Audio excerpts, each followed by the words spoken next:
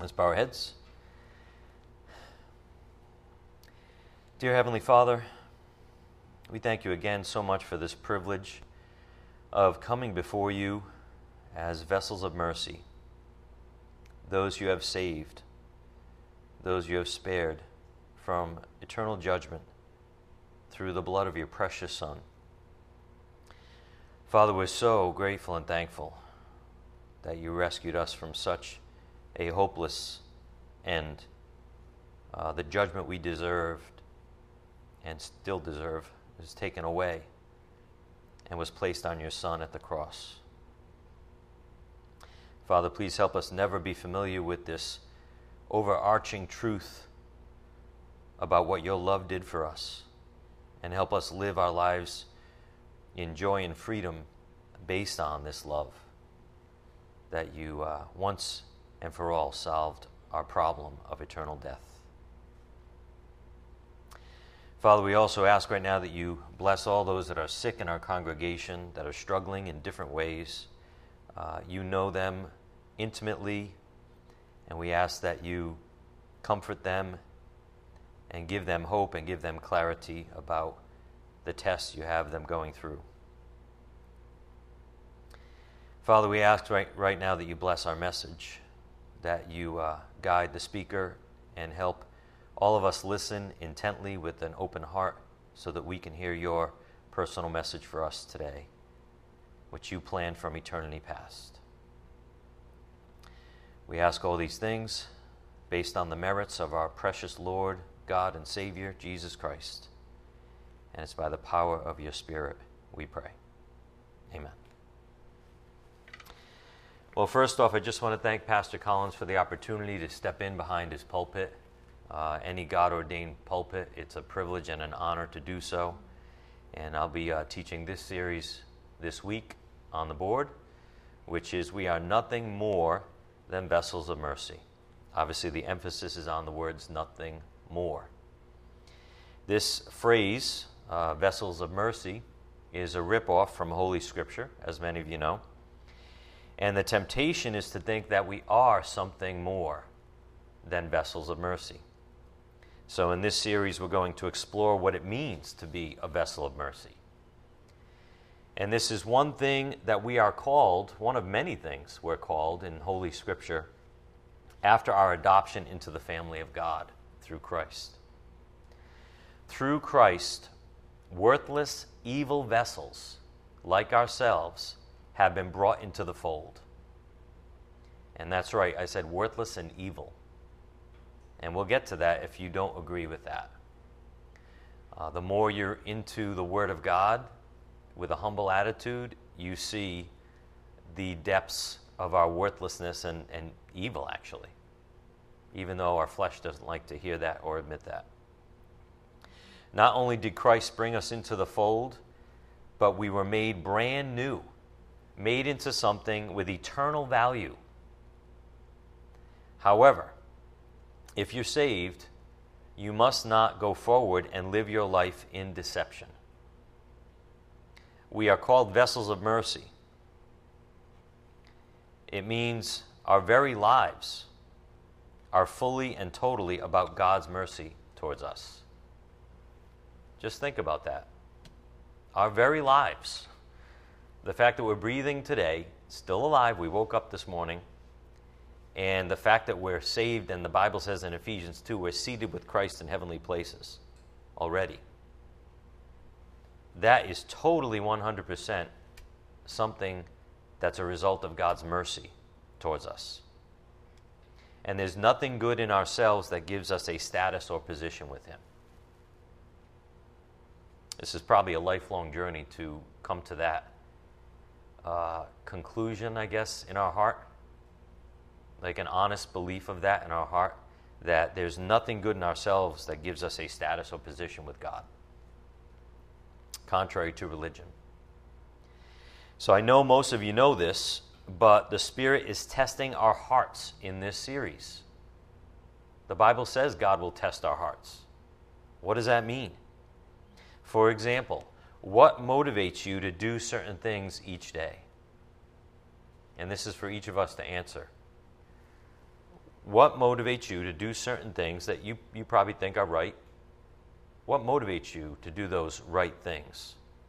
Obviously, it's good to do the right thing. We've been studying that for a while. But why do you do those right things? Because that's what God looks at. And none of us are perfect in this area, of course, so we can't get condemned. But God wants you to be honest with yourself and examine your heart as to why you do these things. For example, why you're at church this morning. For some of you, it might be out of guilt or obligation. For some of you, it's out of fear of a loved one. I don't know, maybe wrath of your mother or something. For some of you, it might be good motivation. Like, I need God's help, for example. I want to learn His Word. I don't know, but these are subtle motivations that creep in that we don't always stop and take a look at. But God examines our hearts.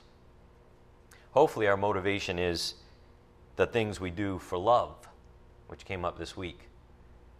Hopefully love is our motivation. It is the greatest motivation possible. As Paul said, the love of Christ motivates us. So why do we do what we do? The Spirit is testing our hearts with this topic on the board. For example, in 1 Thessalonians 2:4, but just as we have been approved by God to be entrusted with the gospel, so we speak, not as pleasing men, but God who examines our hearts. God doesn't just want us to do the right thing. He wants us to do the right thing for the right reason. Him. Go to Proverbs 16:1. Proverbs 16:1. We're going to grab a lot of wisdom from the book of Proverbs in this series.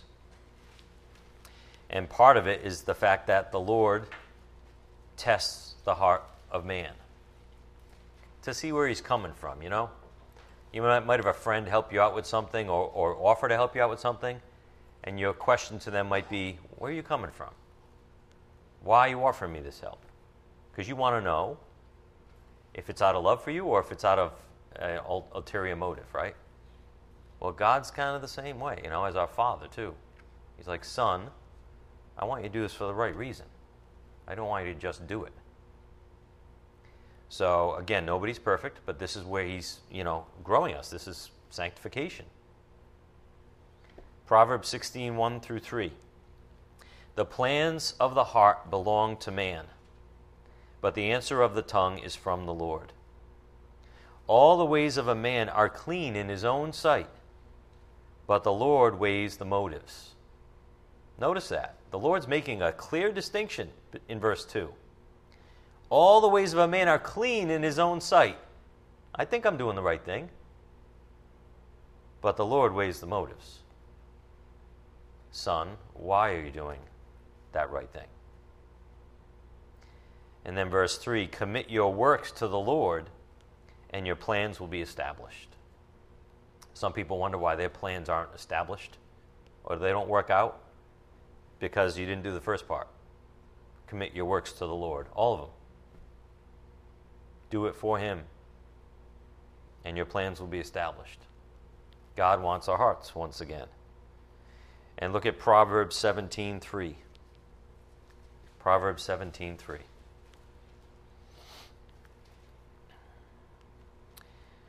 The refining pot is for silver and the furnace is for gold, but the Lord tests hearts.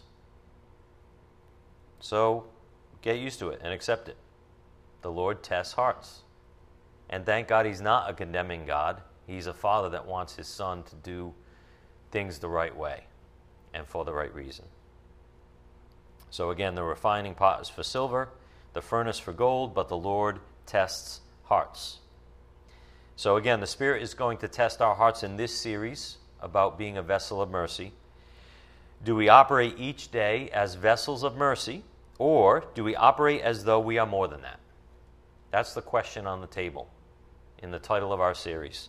Do we operate each day as vessels of mercy? In other words, purely vessels of mercy. Or do we operate as though we are more than that. Pastor's recent blog touched on the so-called goodness of man. On the board, it was called What is a Good Name? Came out a couple weeks ago. And it says, God is good. Man on his own is not, and must be stripped of the latter notion and given wisdom to know the prior. What's the prior? That God is good. So man has to be stripped of the notion that he is good and only have the wisdom that God is good. Such is sanctification in Christ's good name. Again, such is sanctification in God's good name. After we're saved, God is trying to grow us up into the image of Christ on earth.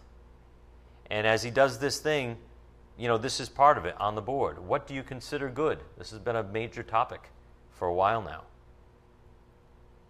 Everything we do, and everything we are, and everything we can grow into is because of Christ's good name. And if that's not our motivation or our reasoning behind what we do, then our motivation is off in that area. So on the board, we as believers, as those who have turned to Christ in humble, repentant faith, must never confuse goodness in our lives as belonging to ourselves. And these are subtle things, folks. I know many of you right now, you read this point, you're like, yeah, I know that. That's great. What was your motivation yesterday when you did something good? Did you get a little puffed up because you did it better than someone else, or you did something no one else would do? No, of course not, right? We never get puffed up. Again, we as believers, as those who have turned to Christ in humble, repentant faith, must never confuse goodness in our lives as belonging to ourselves. We must never be deceived into thinking there is something good about ourselves on our own. And this is one reason Holy Scripture calls us vessels of mercy. Thank God for that title. Think about it. What does the word mercy imply? And I'm not going to go into it right now, but you think about it. What does the word mercy imply? We're nothing more than vessels of mercy, not even 0.01% more. We're nothing more than a product of God's grace alone. And to realize that is to be set free, knowing we are completely in the Lord's gracious hands. But to get there, we must come to agree with what the Bible says about our total depravity. It's not a coincidence that on Thursday, Pastor Collins ended our series with the topic of self-righteousness. And in a way, it seemed like it kind of came out of the blue. Because we were talking about a good name, and we were talking about, the Lord's good name. And then self-righteousness came up. Hopefully you heard the message online at least. But one thing Pastor said was that self-righteousness discredits the Lord's good name. And this goes right into our series this morning.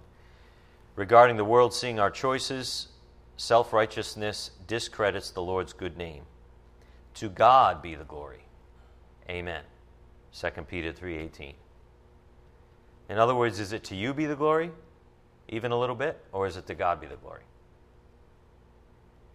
Why do we try to steal some of the Lord's glory? Why do we do that? We all do it. At times, different areas of our lives maybe, if not in our actions, in our hearts. We take a little bit of credit, pat ourselves on the back as though something good was from ourselves. This is the plague of self-righteousness. The plague of self-righteousness. I am right. I've come up with a good plan. I've solved that problem. I've done the right thing. And then our heads blow up, right? We got a big head. And before you know it, you're a Christian stealing just a little bit of the glory from God. Again, it's the plague of self-righteousness. That's going to be with us till the day we die. The question is, will we master it by grace through faith, or will it master us over time? Here we are as believers, as those who have been called by God, having turned to Christ as our only hope, and yet we still can live in or think with self-righteousness. So on the board, the Spirit has a question for us to ponder. Why is anyone self-righteous? Even as a believer in the Lord. Why? Think about it. Why is anybody self-righteous? The answer is, he thinks he's better than he is. And that's the only possible answer. He thinks he's better than he is. That's why anybody is self-righteous. He thinks there's something good about him when the Bible says there's not.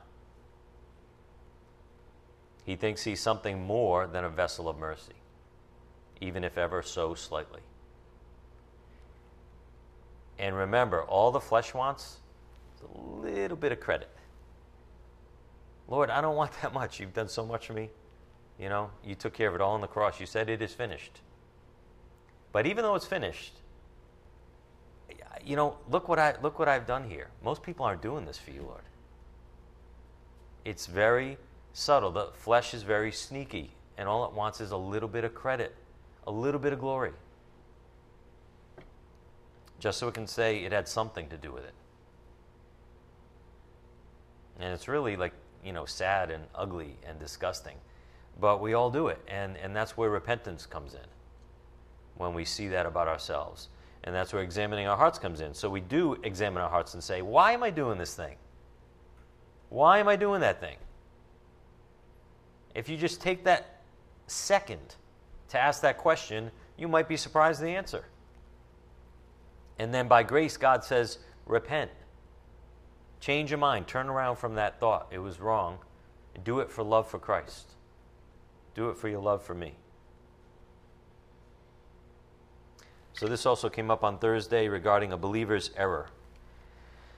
Self-righteousness is speaking the language of the world. The world economy of creature credit is wholly dependent on self-righteousness. When a known believer decides to compete at that level, the message we are sending is that we are phonies. That's the message we're sending to the world and people that are observing our choices, that we're phonies when we're self-righteous. When we act as though there's something good about ourselves or better about ourselves than someone else, we're not representing Christ properly. There's nothing good about me. Anything good about me is all because of Christ. Right? And so that's what people need to see in your actions and your words. Or we give him a bad name. And this is what happened to the believers in Galatia. And we are not immune to this. After turning to Christ through Paul's ministry, the Galatians started to think they had to have a piece in it. They had to have a contribution in salvation. And this is a good lesson for us all after the recent teaching on obedience to the Lord's commands and the peaceful fruit of righteousness. What do we learn? When we obey the Lord in humility and follow his ways, we receive the peaceful fruit of righteousness. Now, there's a chance to take some credit in that because you're the one obeying, right? Or are you? Your will is certainly involved, but can you take credit for that? So this is where we have to be on guard for our hearts and the right motivation. As believers, we are to obey God in our lives because we realize how much he loves us, not because we are good in ourselves and can earn God's favor out of self-righteousness. So it's back to motivation. Our obedience to God, if it's godly, has nothing to do with self. Again, just think about that. Our obedience, if it's godly, it has nothing to do with self. It has to do with gratitude for the one who gave us everything. In fact, we'd probably say it's self getting out of the way and listening to the Spirit and the Word. We must beware even now to not fall into the trap that the Galatians fell into.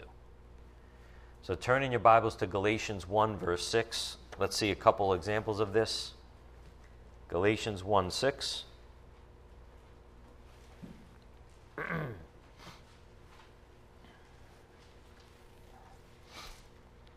We must never think we have it all down pat.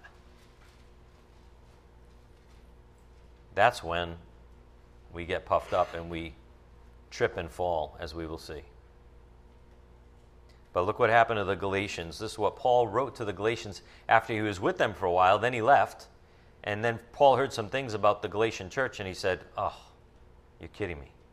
And he wrote this letter to them.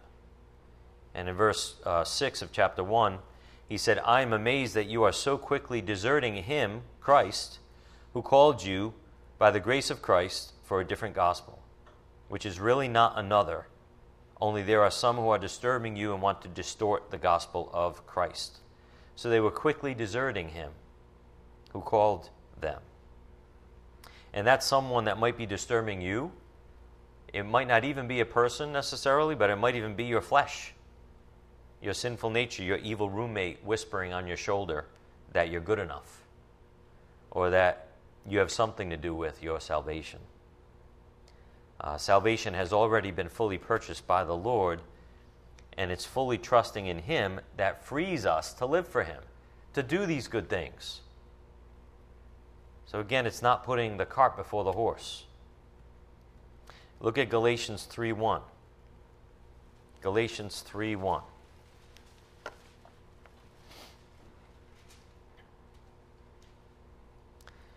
You foolish Galatians, who has bewitched you, before whose eyes Jesus Christ was publicly portrayed as crucified? This is the only thing I want to find out from you. Did you receive the Spirit by the works of the law, or by hearing with faith? Are you so foolish? Having begun by the Spirit, are you now being perfected by the flesh? Did you suffer so many things in vain, if indeed it was in vain? So then, does he who provides you with the Spirit and works miracles among you, does he do that by the works of the law or by hearing with faith? Obviously, it's by hearing with faith, right? So the Galatians received Christ by hearing the good news from Paul. They accepted it by faith. That's the Spirit's way. But what did they do? They entered the works of the law into the picture of the gospel.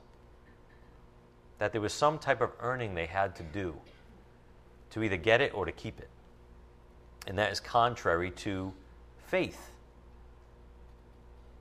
If it's by faith, which we know it is, then why do we try to earn God's favor with works? And again, I'm talking about your subtle motivation. I know, academically, if I asked you that question, you'd say, no, we can't earn our salvation by works. But in your heart, when you're doing your daily things and your faith is tested, or you have doubts in your soul, and you try to earn your way with God just a little bit, just to hedge your bet, just in case you're wrong, just in case you're whatever. But again, the focus is on you wrongly, as though it's dependent on you. We all do it. Works are a way of saying thank you to God, never a way of earning our way with Him. Works are a result of salvation, not the means. And until we buy that in our own souls, we're going to fall into self-righteousness. We're going to fall into this trap from time to time. Go to Galatians 6:12.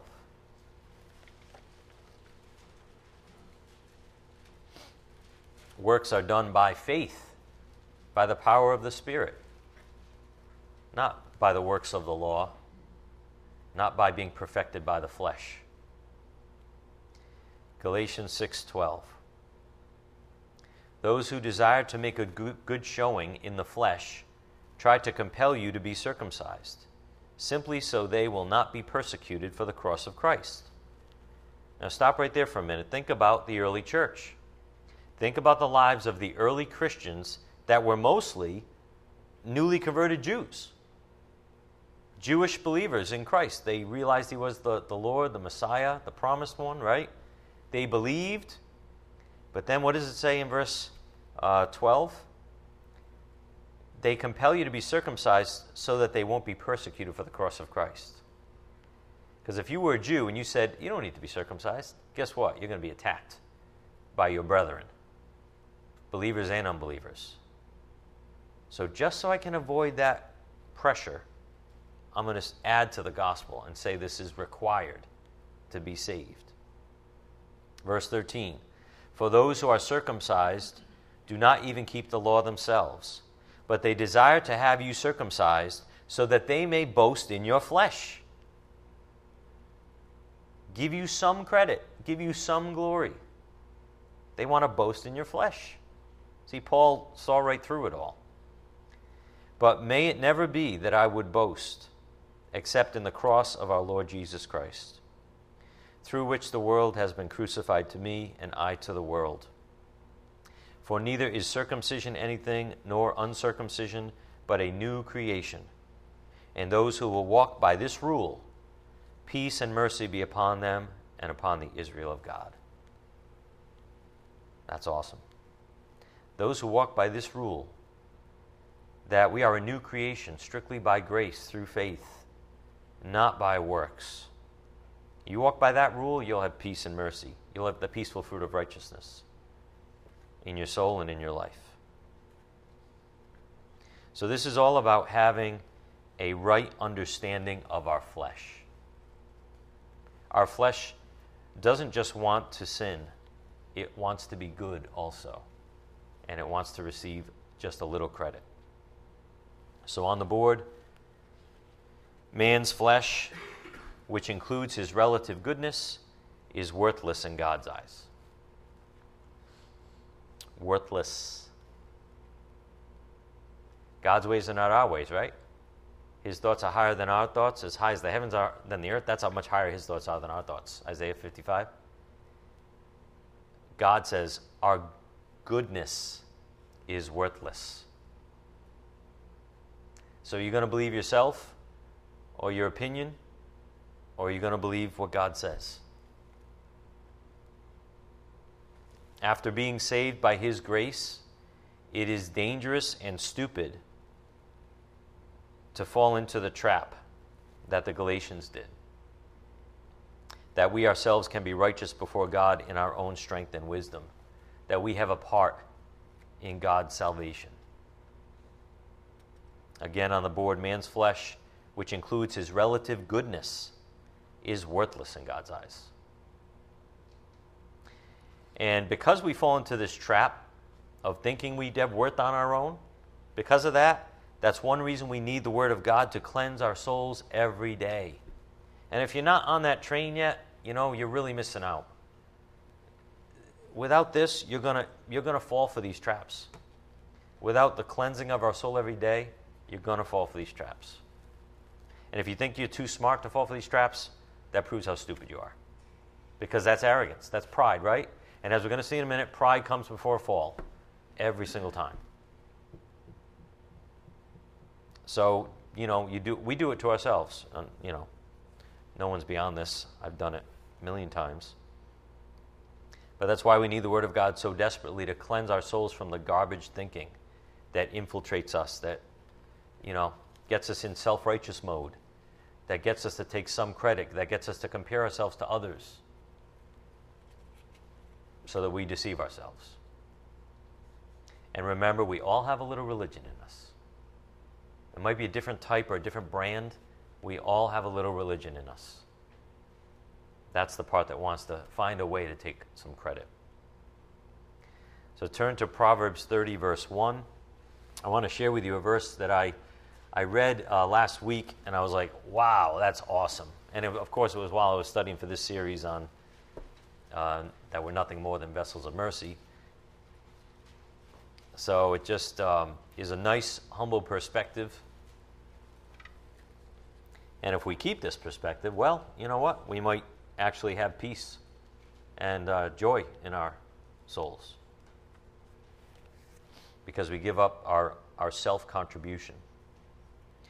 Proverbs 30, verse 1. The words of Agur, the son of Jakeh, the oracle, the man declares to Ithiel and Ukal, surely I am more stupid than any man. Hallelujah. Right? Amen. What an awesome statement. Surely I'm more stupid than any man. And therein lies freedom, folks. No matter how smart you think you are, we're all stupid in some areas of life, and sometimes the more intelligent you can be, the more stupid you can be because of pride. But look at Agur's wisdom and humility. Surely I am more stupid than any man, and I do not have the understanding of a man. Neither have I learned wisdom, nor do I have the knowledge of the Holy One. Look at that phrase.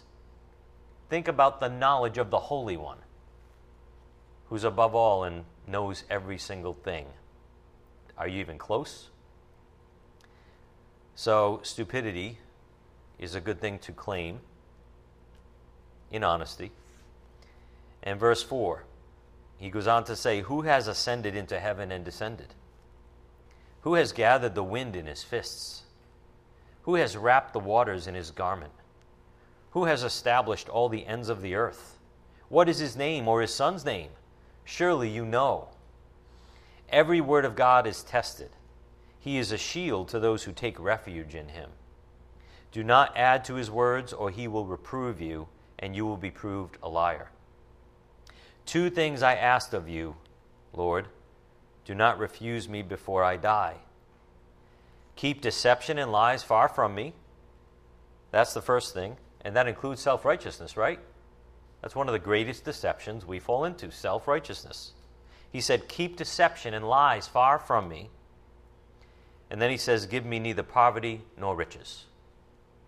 Why does he say that? We've seen this before.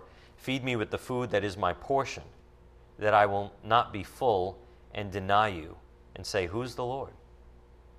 Or that I not be in want and steal and profane the name of my God.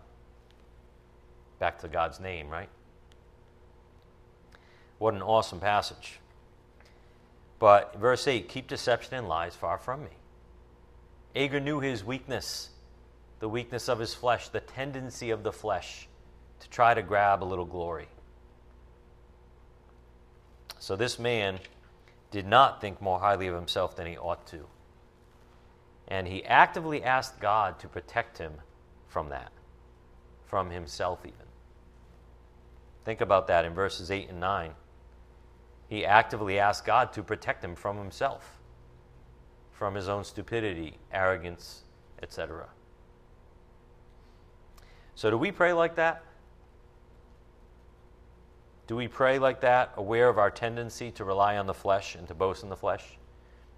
Almost like to see what's coming. It's almost like you know what's coming, you know your enemy, and that your flesh wants to do that. If not today, tomorrow. Take a little credit.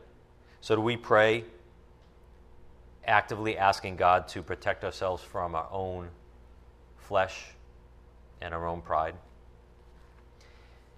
This man goes on to talk about self-righteousness in verses 12 and 13. Look at Proverbs 30, verse 12.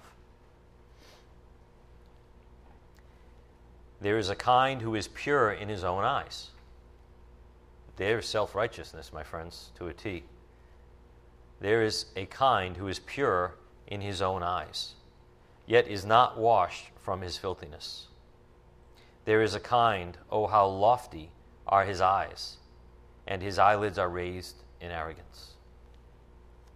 Oh, may we never get like this as believers. And we're often encouraged throughout Holy Scripture to not think more highly of ourselves than we ought to think. That we're better, that we're smarter, that we're moral or more moral than the next person.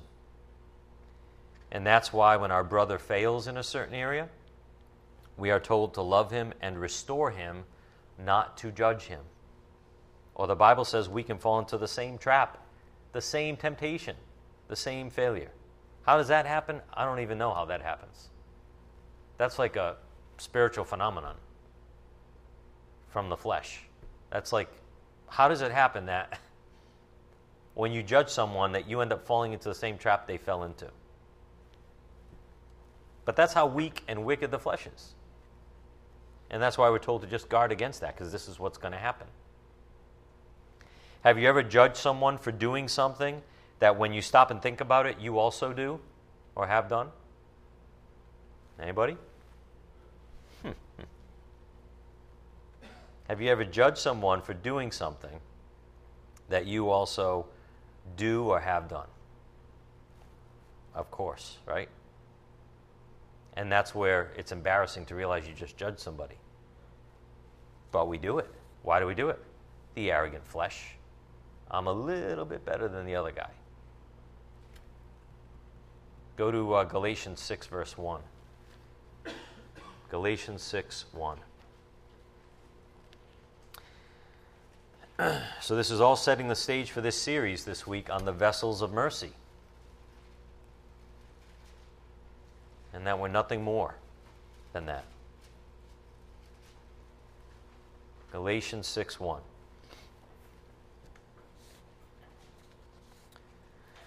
Brethren, even if anyone is caught in any trespass, you who are spiritual, restore such a one in a spirit of gentleness.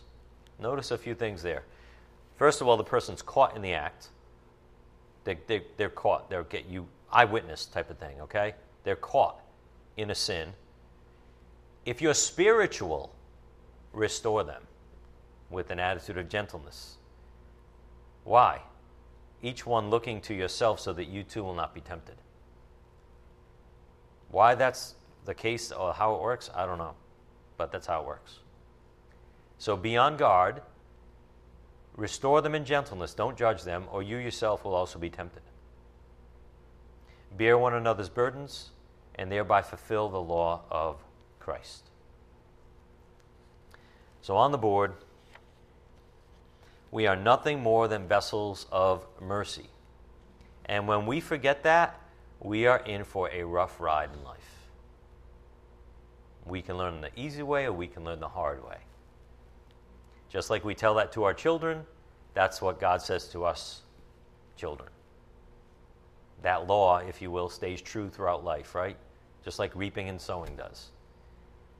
So again, we're nothing more than vessels of mercy, and when we forget that, we are in for a rough ride in life, even as believers. Proverbs 11:2, Proverbs 16:17, 18:12, Isaiah 2:11 through 12, Matthew 23:12, and Romans 9, which is where we get our phrase vessels of mercy. Ironically, we're not even going to get to it this morning, but you can read that on your own if you want. So Holy Scripture says things like pride comes before a fall, and that God humbles those who exalt themselves.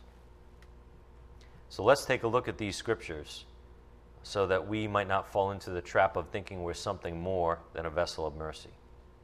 Hold your place in Galatians and go to Proverbs 11:2. Proverbs 11:2.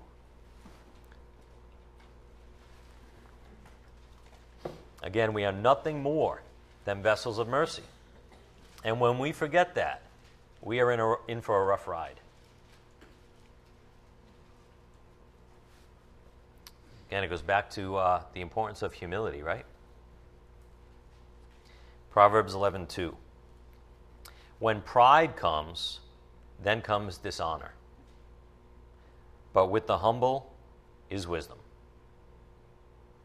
Pretty cool, pretty straightforward. When pride comes, then comes dishonor. But with the humble is wisdom. Go to Proverbs 16:17. Proverbs 16:17.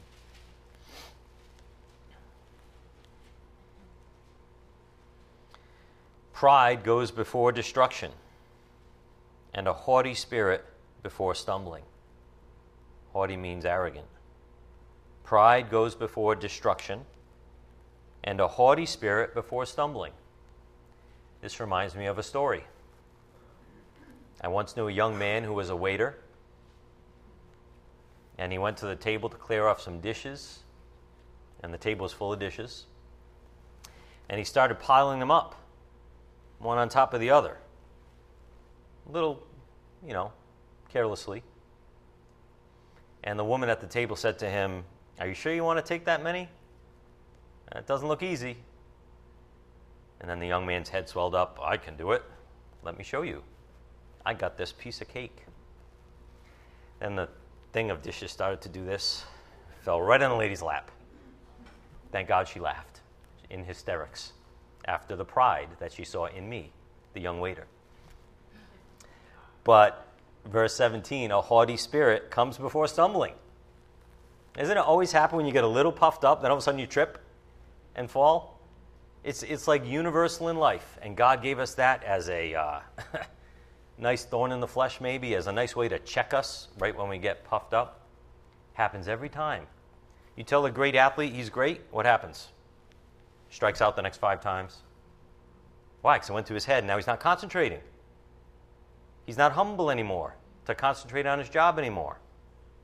Every area of life. Thank God for this, huh?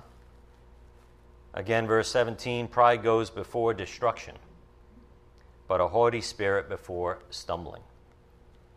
And look at Proverbs 18:12.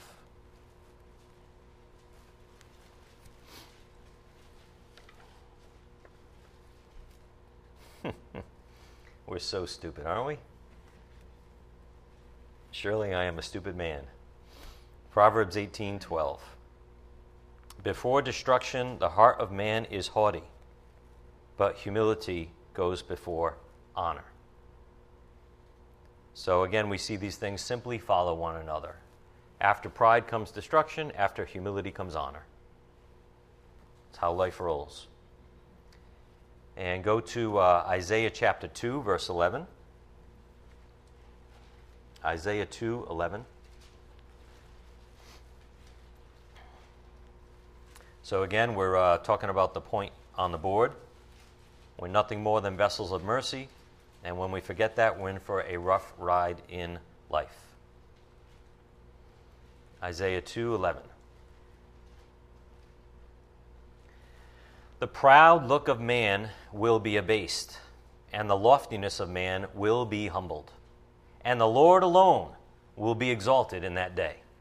See how he gets all the glory, one way or the other?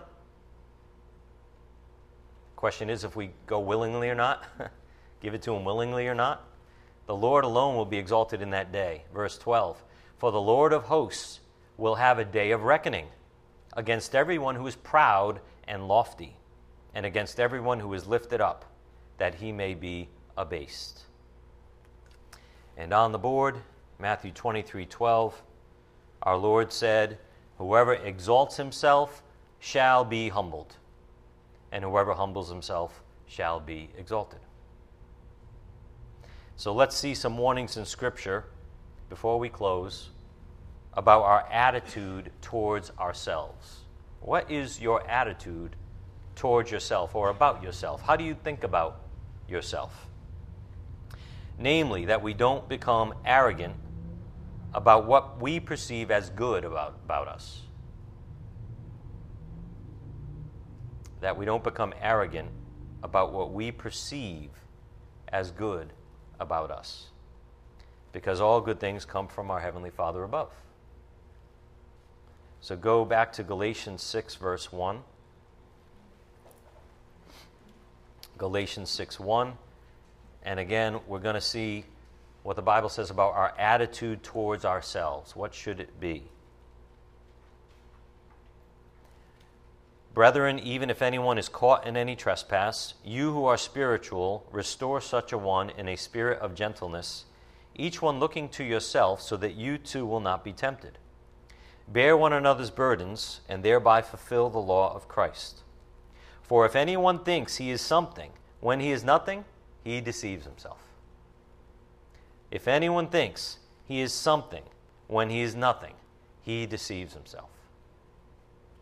On the board, Proverbs 26:12.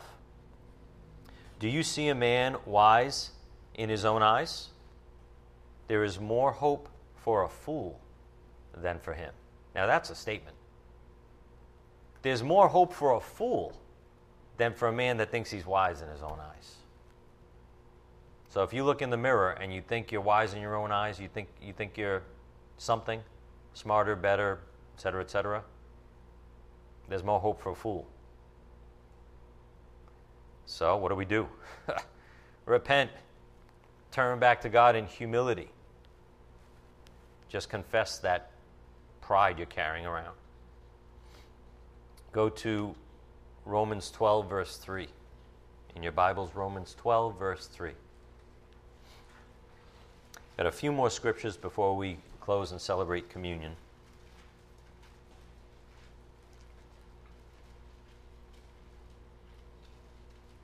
Romans 12, 3. For through the grace given to me, I say to everyone among you, not to think more highly of himself than he ought to think, but to think so as to have sound judgment, as God has allotted to each a measure of faith. So again, there we see, we're told not to think more highly of ourselves than we ought to think. Look at verse 16, Romans 12, 16. Be of the same mind towards one another. Do not be haughty in mind, but associate with the lowly. Do not be wise in your own estimation. Are you wise in your own estimation at times? I know I am. And I pray that I see it right away so I can repent and give all the glory to God for anything good in me. See, these are things that creep up on you. Like, these are things that we maybe even don't think we do. Maybe we're in denial that we do these things, that we're wise in our own estimation. But they creep up on you like a cat creeping up on a bird. Before you know it, it pounced on you. It's grabbed your soul, that little arrogance, that little pride. Do not be wise in your own estimation. So you see how we're given all these warnings over and over throughout Scripture. Do you see how we have to stay on guard for this? It's like part of our prayer life. Like Proverbs 30, Lord, don't let me be stupid. I know I'm stupid. Lord, don't give me too much. Don't give me too little. I don't want to, do the things I know I'm capable of doing against you. That's the right heart. That's the humble heart. Saying, I'm on guard, Lord. I know I'm nothing more than a vessel of mercy. I am garbage without you. But it takes humility. It takes getting your flesh out of the way, because we hold on to these things, don't we? So go to 1 Corinthians 3:18. 1 Corinthians 3:18.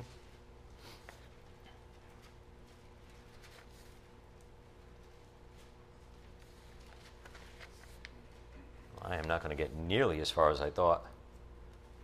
But c'est la vie.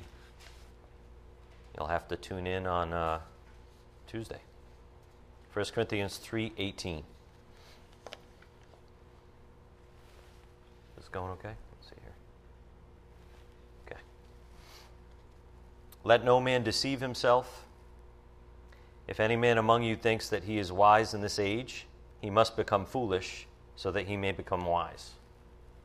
Now, what's that about? What is he saying there? Why that type of a warning? If any man among you thinks that he is wise in this age, he must become foolish, so that he may become wise.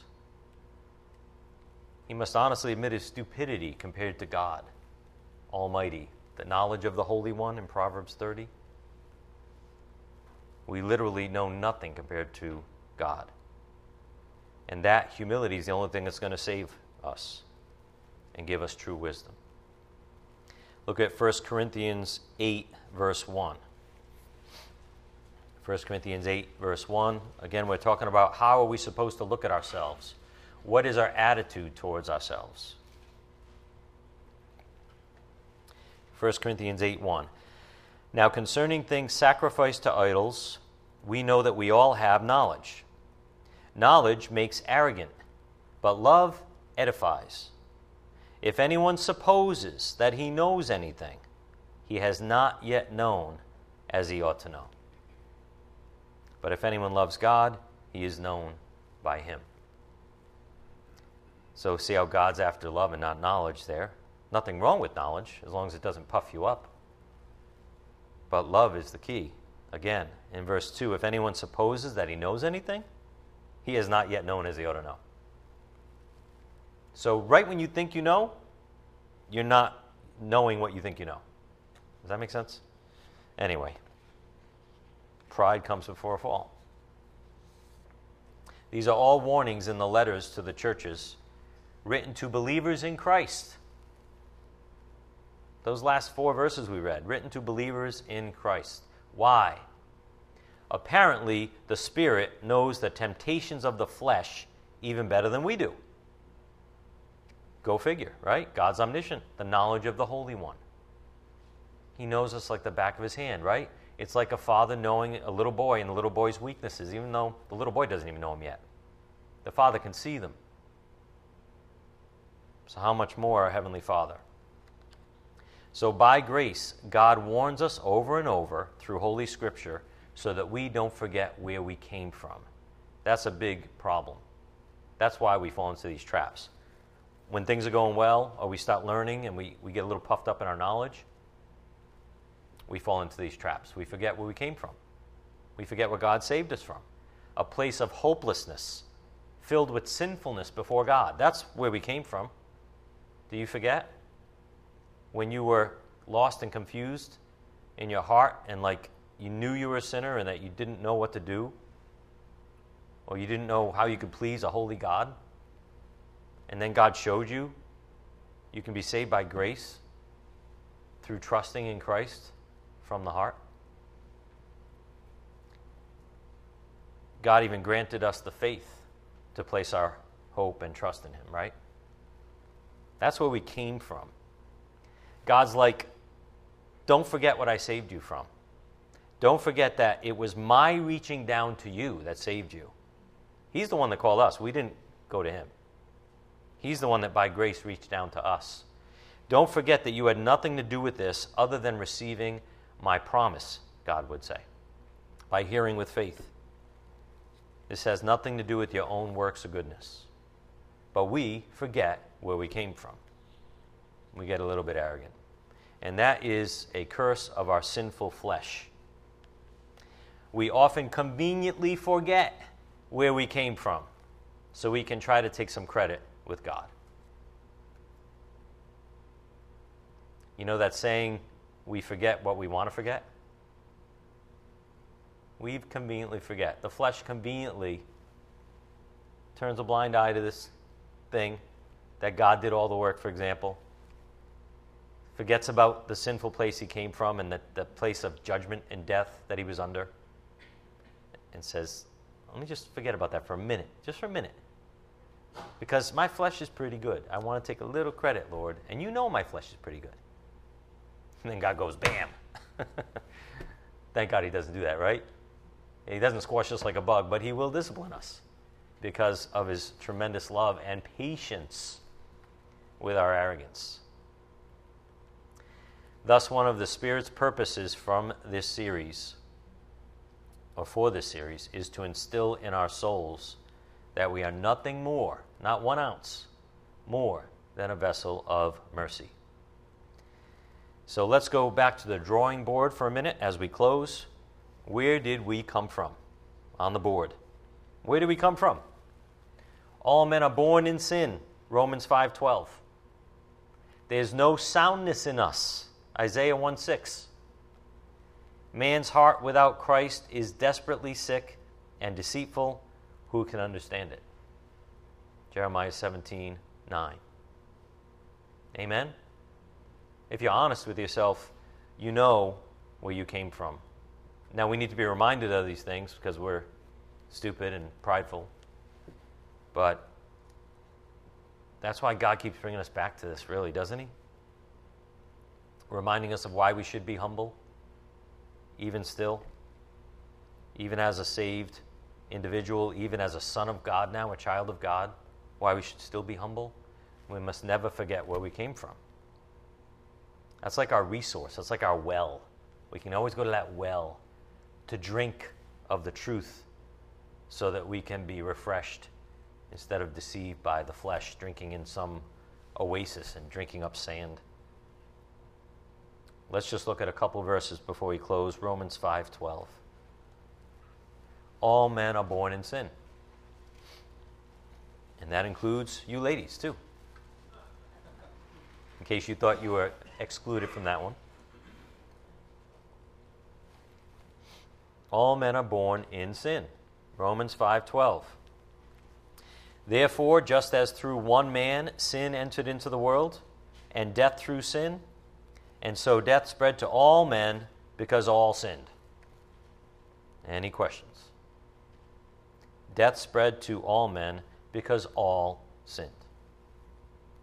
And what's the punishment for sin? Death. Death. Not a temporary punishment that we can recover from. Death is permanent without Christ. And that's what we're all due for our sin. That's why we were born into that, prison cell. And when we forget that God saved us from eternal death, we got a big problem. We get puffed up. We lose our way. Death is an illustration of how helpless and hopeless we are on our own. Our second point on the board is there is no soundness in us. Go to Isaiah 1, verse 4. Isaiah 1, verse 4.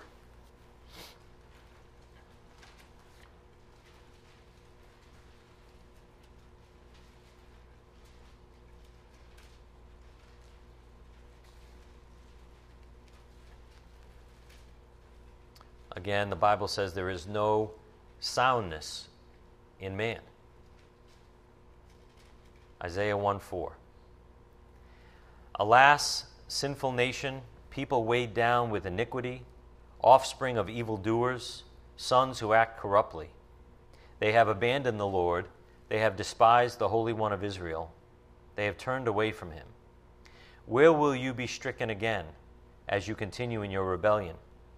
The whole head is sick, and the whole heart is faint. From the sole of the foot even to the head, there is nothing sound in it. Only bruises, welts, and raw wounds, not pressed out or bandaged, nor softened with oil.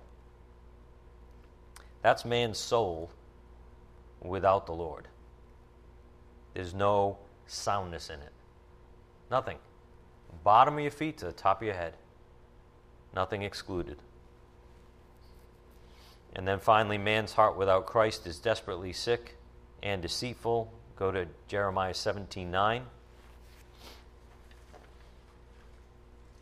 Who can understand man's heart? Man's heart without Christ is sick. All you got to do is be honest about the things that pop into your head from time to time.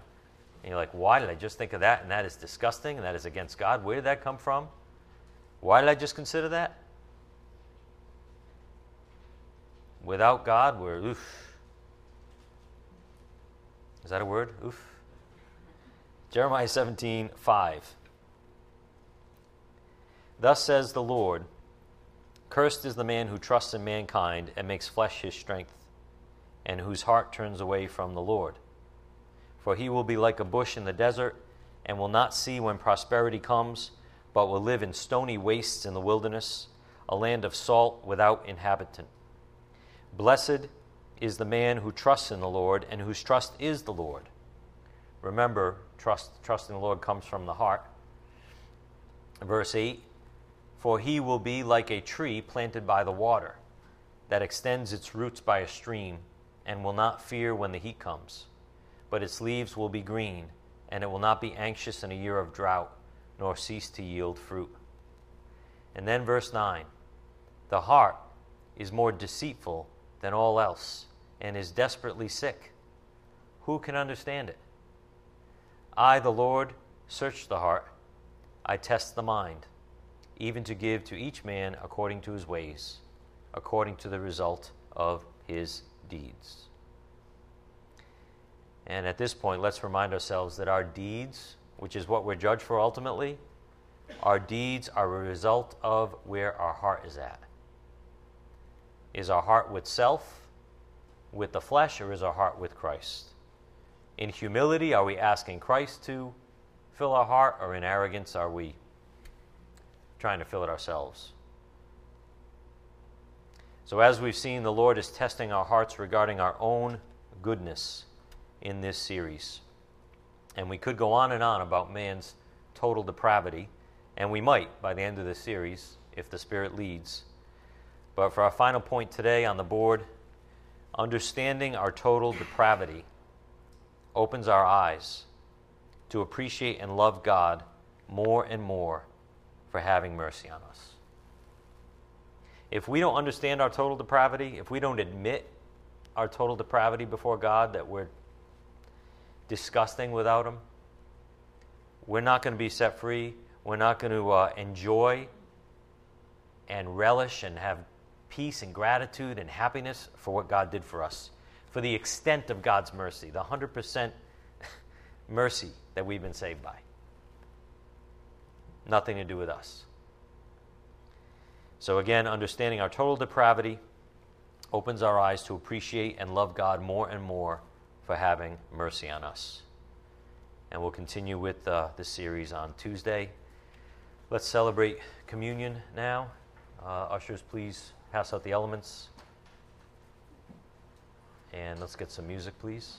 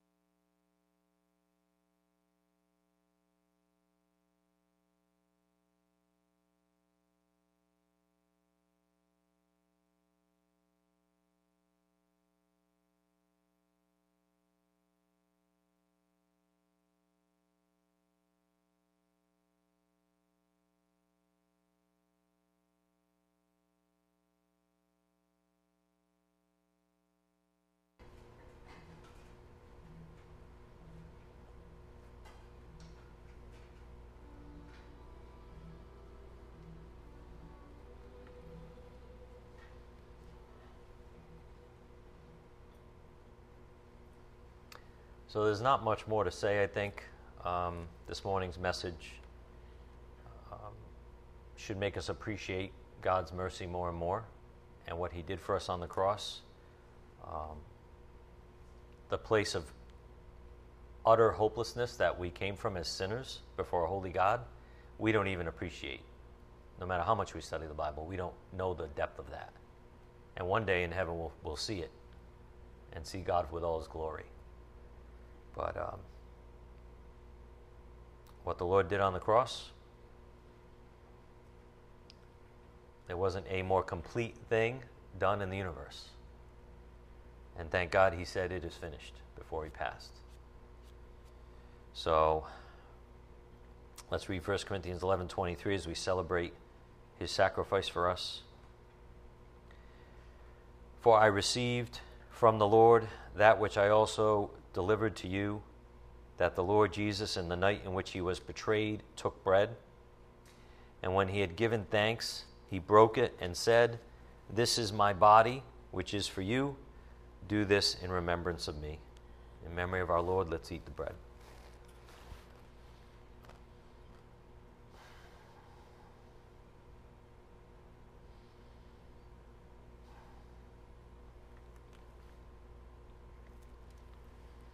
In the same way, He took the cup also after supper, saying, "This cup is the new covenant in my blood. Do this as often as you drink it in remembrance of me. For as often as you eat this bread and drink the cup, you proclaim the Lord's death until he comes." In memory of our Lord.